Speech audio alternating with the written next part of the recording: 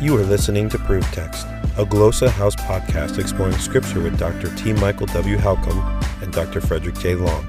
Welcome and enjoy. Welcome to Proof Text. I am Michael Halcomb, and I'm here with my good friend, Fred Long. Hi, everybody. How's it going? Hope you're having a great New Year's. Yeah, it's going all right over here. Yeah. You're traveling a bit at the start of the new year, right? Yeah, I'm seeing family. Done some recording. Seeing some family with my parents in Arizona. It's great. It's nice to get into the warm sun. I have to admit, even though it's not like really warm here, but 70 feels pretty good. Mm-hmm. And there's a nice pool, and just I needed to relax. I'm looking forward to an upcoming sabbatical.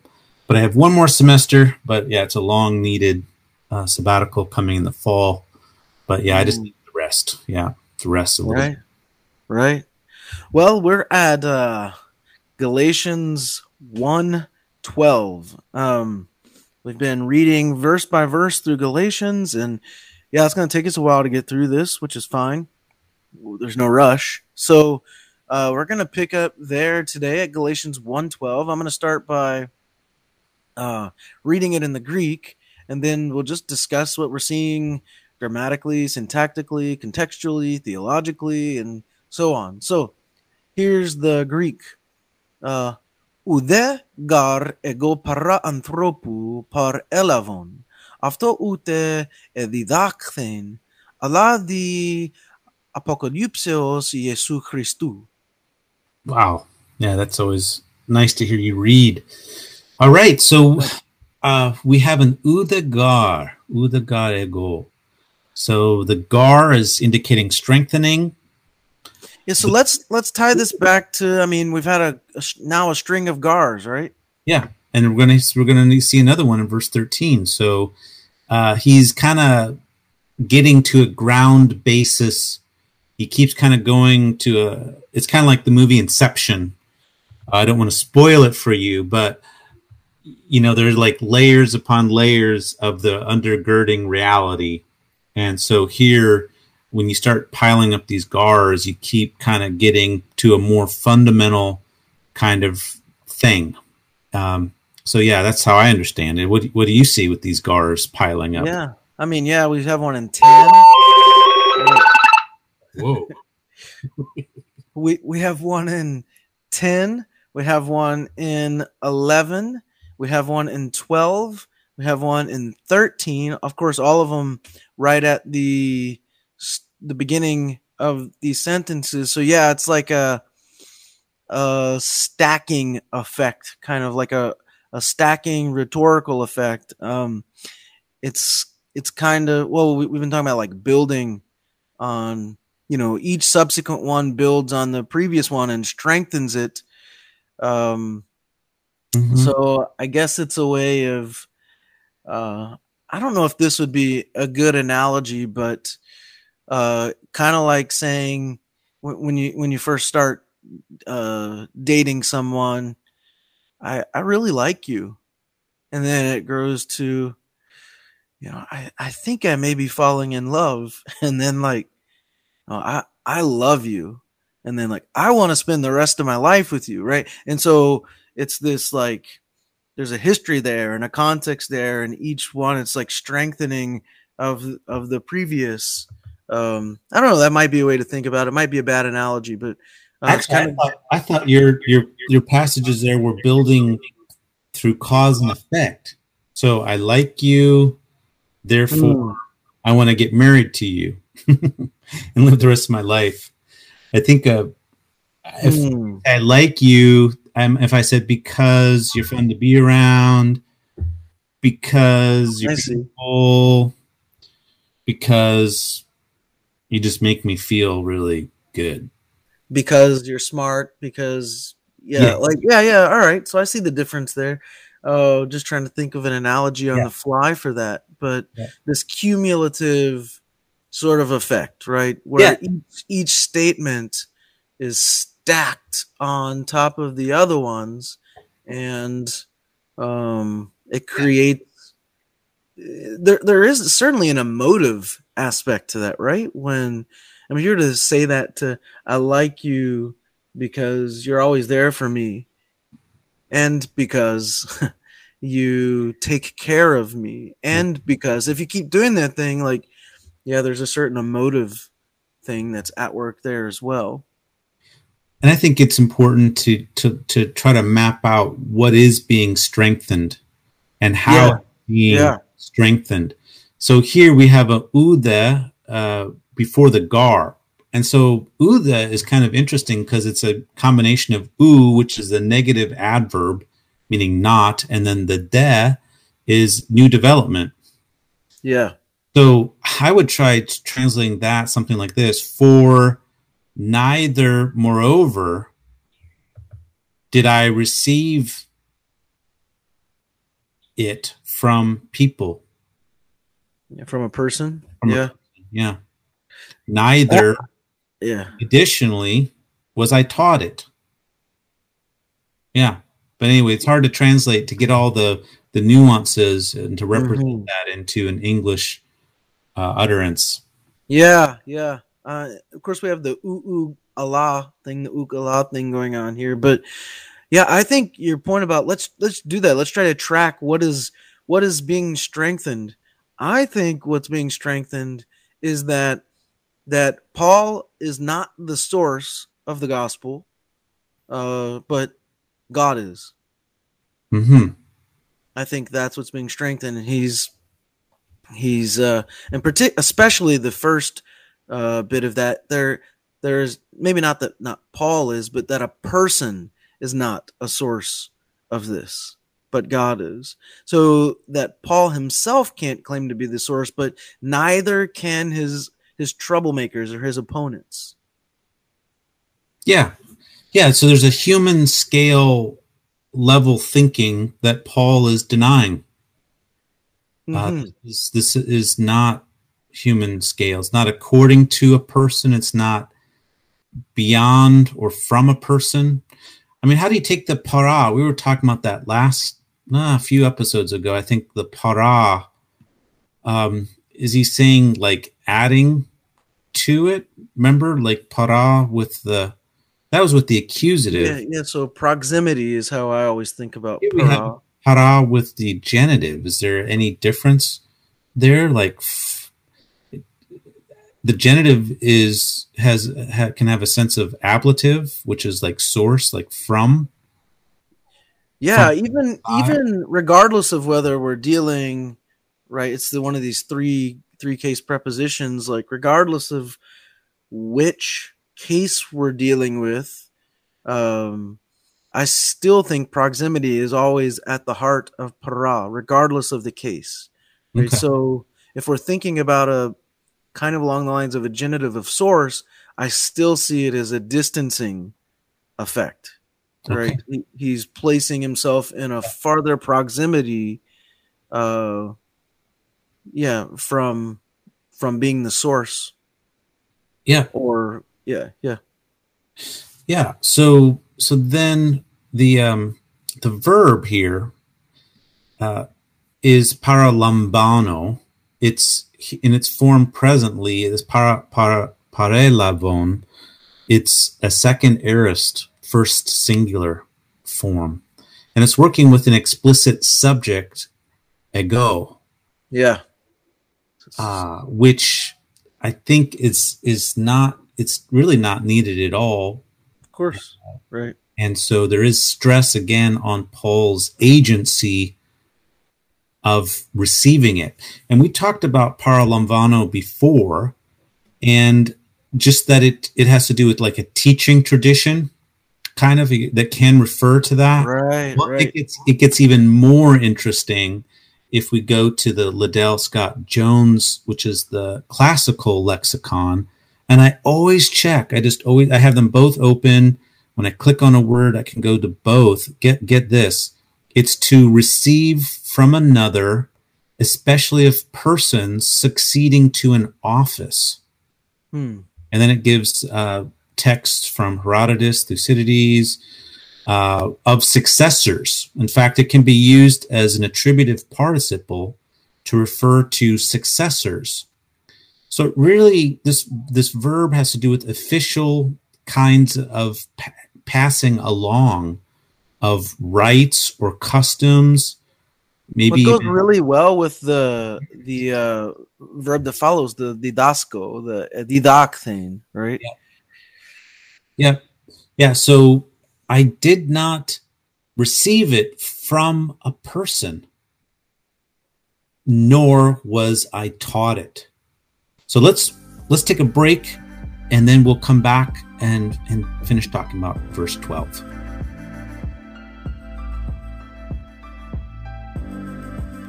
Looking for creative ways to launch your biblical language studies to the next level?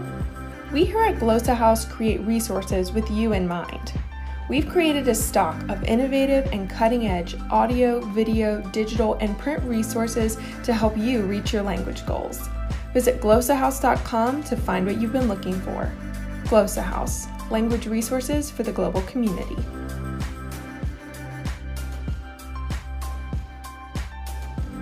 All right, welcome back. We're in the thick of Galatians 1:12, and we have come to the ute didakthen, and we're talking about that in conjunction with parelevon, and how these may, in fact, be formal terms for the reception or the receiving, the handing on of tradition, or some sort of formal passing down, right? So we get the contrast here. So we had the neither nor, and now we have the Allah. And he's gonna say Allah the apocalypse hosi Jesu Christu. But, and now we're back to a diya here, through a revelation of Jesus Christ, or from Jesus Christ. Yep. And I did want to, and we need to go back to the uta didakthen, because the Allah clause that follows is verbless. So we actually need to figure out what is the verb that's being implied. So just before the Allah is an uta. Now, uta with a tau epsilon, he indicates addition of a similar kind. So it can be like a grammatical similar thing.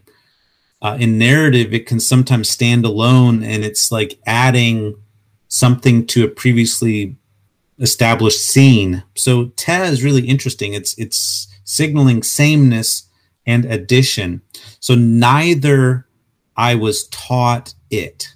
Neither was I taught it. And didakthen is a aorist passive indicative. So Paul, first person singular. So neither was I taught it, but then you have the Allah. So you have the the Allah construction.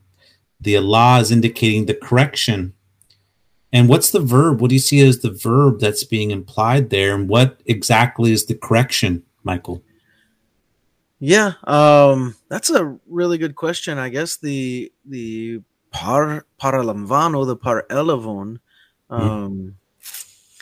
Yeah, that's interesting. I mean, can it be both? But I received and was taught it through a revelation of Jesus Christ, or Jesus the Anointed One.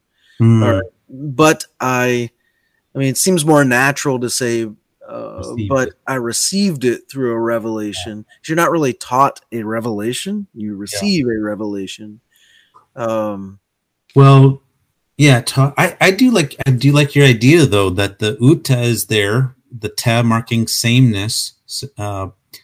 Maybe both. I think both would be naturally in view, but I received it and was taught it through a revelation of Jesus Christ. It just raises some interesting questions about didasco in terms of a revelation, like being taught a revelation, right? I haven't heard or read much about being taught a revelation. It seems like we receive a revelation, but I mean, maybe if we go to the Apocalypse of John, the book of Revelation, certainly he seems to be being taught some things during that revelation, without a doubt. He's also receiving it, right? In a string of visions. But I think this idea of teaching, we need to look at that some more. Like, what are legitimate in the ancient world avenues of being taught?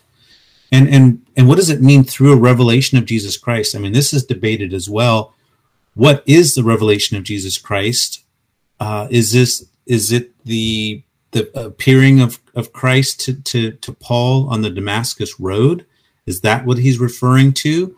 Or is that just the starting point of the revelation? And once this revelation has been given, Paul then leans into Jesus and then is taught maybe from Scripture. I mean, what if Scripture is the source of his teaching? That is Jewish Scripture.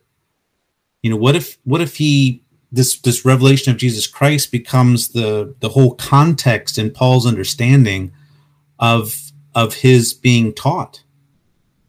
That's interesting. Yeah. Because he knows scriptures really well, and we don't even know what he did exactly. We know that he's gone for about 14 years to the Antioch church, right? He went to Syria. He went to Arabia. He's actually going to explain what he did, but we actually don't know exactly what he did, although Acts says right away that he was debating and really confounding the Jews from Scripture. Like, so he's right away, like, leaning into understanding who Christ is in relation to the Jewish Scriptures. And yeah, I'm really intrigued by being taught a revelation and that whole idea. I've honestly not even thought about that before. And it's through a revelation. So I'm puzzling of being taught through a revelation. Yeah, dia as instrument. I normally think of dia with genitive as intermediate agency. So not the primary agency, but I guess the primary agency, you're kind of limited because you'd have to use upo and then the agent, and so that's not possible because he wants to use the word revelation. So through, that's why I think there maybe are other agencies involved, but there is a throughness that becomes the context. Yeah, I mean, part of the question becomes, well, I mean, why did he do it this way? Why not flip paralevon and edidakthein, right? So that he's saying, for neither was I taught by a man, nor did I receive a revelation through Jesus, right? Why doesn't he flip the verbs and put them? Why does he put them the way he does? So I'm intrigued by that. I tend to think that the revelation in view here is the Damascus Road experience, but now that you've got me thinking about this being taught through a revelation, could it be something else? Could it be the Damascus Road experience and then some? Yeah, the scriptures or whatever. But I think what I would want to say, it's through the context of being revealed, of Jesus Christ being revealed to me. Through the context of Jesus Christ being revealed is kind of how I would want to understand it. So the ultimate starting point and context for his understanding of the gospel is in fact Jesus Christ raised from the dead. And this becomes important for his apostolic understanding. Yes, exactly. And particularly as one who I presumably didn't know Jesus as a human prior to his death and resurrection. Whoa, what do you mean by that? You mean know him personally? What do you mean he didn't know him? Well, yeah, he didn't know him in the flesh. He didn't know him, he didn't encounter Jesus prior to Jesus' death and resurrection. Think that? How do we, there's no record of that. And I think in 2 Corinthians, he indicates as much, that we didn't know him according to the flesh. So okay. Do you think that Paul encountered Jesus as a teacher? Yeah, I do. Maybe not directly, but I have a hard time thinking that Paul being trained under Gamaliel, Paul walking the corridors of Jerusalem, and never ever having seen Jesus in person. I find it hard to believe. I'm not saying they ever spoke to one another, but I find it difficult to believe that he never ever saw or encountered Jesus. Yeah, I can't prove that, but it just seems unlikely to you. Yeah. Boy, I understand what you're saying. But I think there are opportunities in Acts and in Paul's writings for him to say that I saw him. Well, certainly, I think there are opportunities to do that. I mean, it's one of those like good arguments from silence, but yeah, I find it, I think the choice of word to use, implausible. I don't find it, I find it. Did I say implausible? Yeah. Yeah. Okay. I think that might have been a little bit too hard because I tend to be open-minded, but I don't think it's likely. But I will have to find that verse in 2 Corinthians, and we'll next episode quickly look it up as we record. So it's interesting. Yeah, I just don't think he did.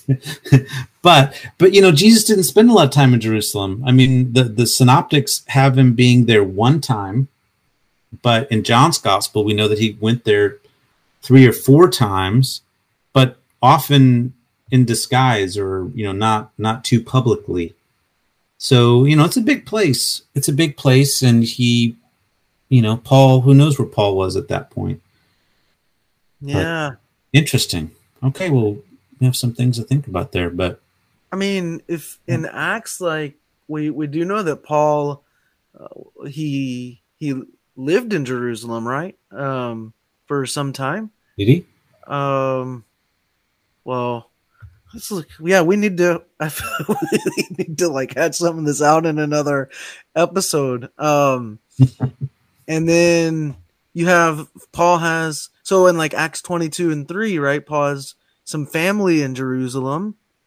And well, you're right that Jesus isn't in Jerusalem a lot, but we know he did visit Jerusalem.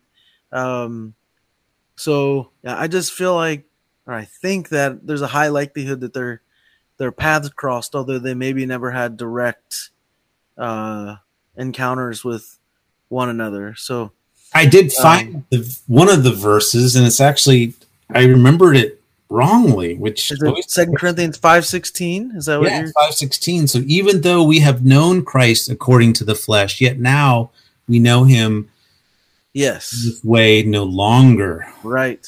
That would suggest the possibility, although it is a present simple condition.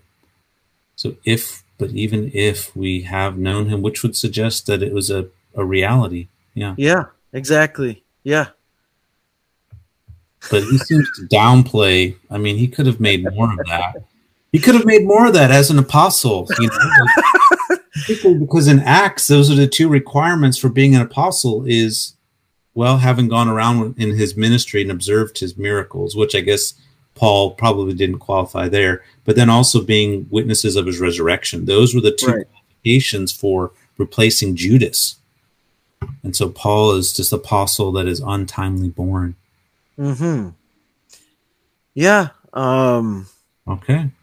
I like that verse. Yeah, I think the 2 Corinthians 5:16 kind of leans, a little more in my direction, but yeah, it does. I don't know if I was thinking of another verse, but I wish you would have been more forthright about that. Even if we. Well, I've got a parting quote. All right. Time. Yeah. So mistakes are a fact of life. It is a response to the error that counts. Nikki Giovanni, whoever that is. All right. And so I admit that I may have been mistaken And I understand Corinthians, which is kind of ironic because that's I know well. And I thought there was a oop there. So well, look at that, man. It's so that's what I love, because I learn things from you on this, but yeah, you said, learn things too. So it's fun. And we're, like we said before, we're doing this, no notes, no prep. We're just doing it on the fly. So you're hearing us in real time. Yeah. And so it's fun when we can have these moments think out loud. And think out loud and push on each other. And so, well, thank you all for listening. We hope that's been insightful for you. We hope that you'll keep listening, and hey, get the word out about the podcast, and share it with a friend or family member or coworker or church member this week. And also go check out the great resources over at glosahouse.com. Thanks for listening. See you later, Fred. Yeah, we'll see you, Michael. We look forward to having you all listen to us next time. Aloha.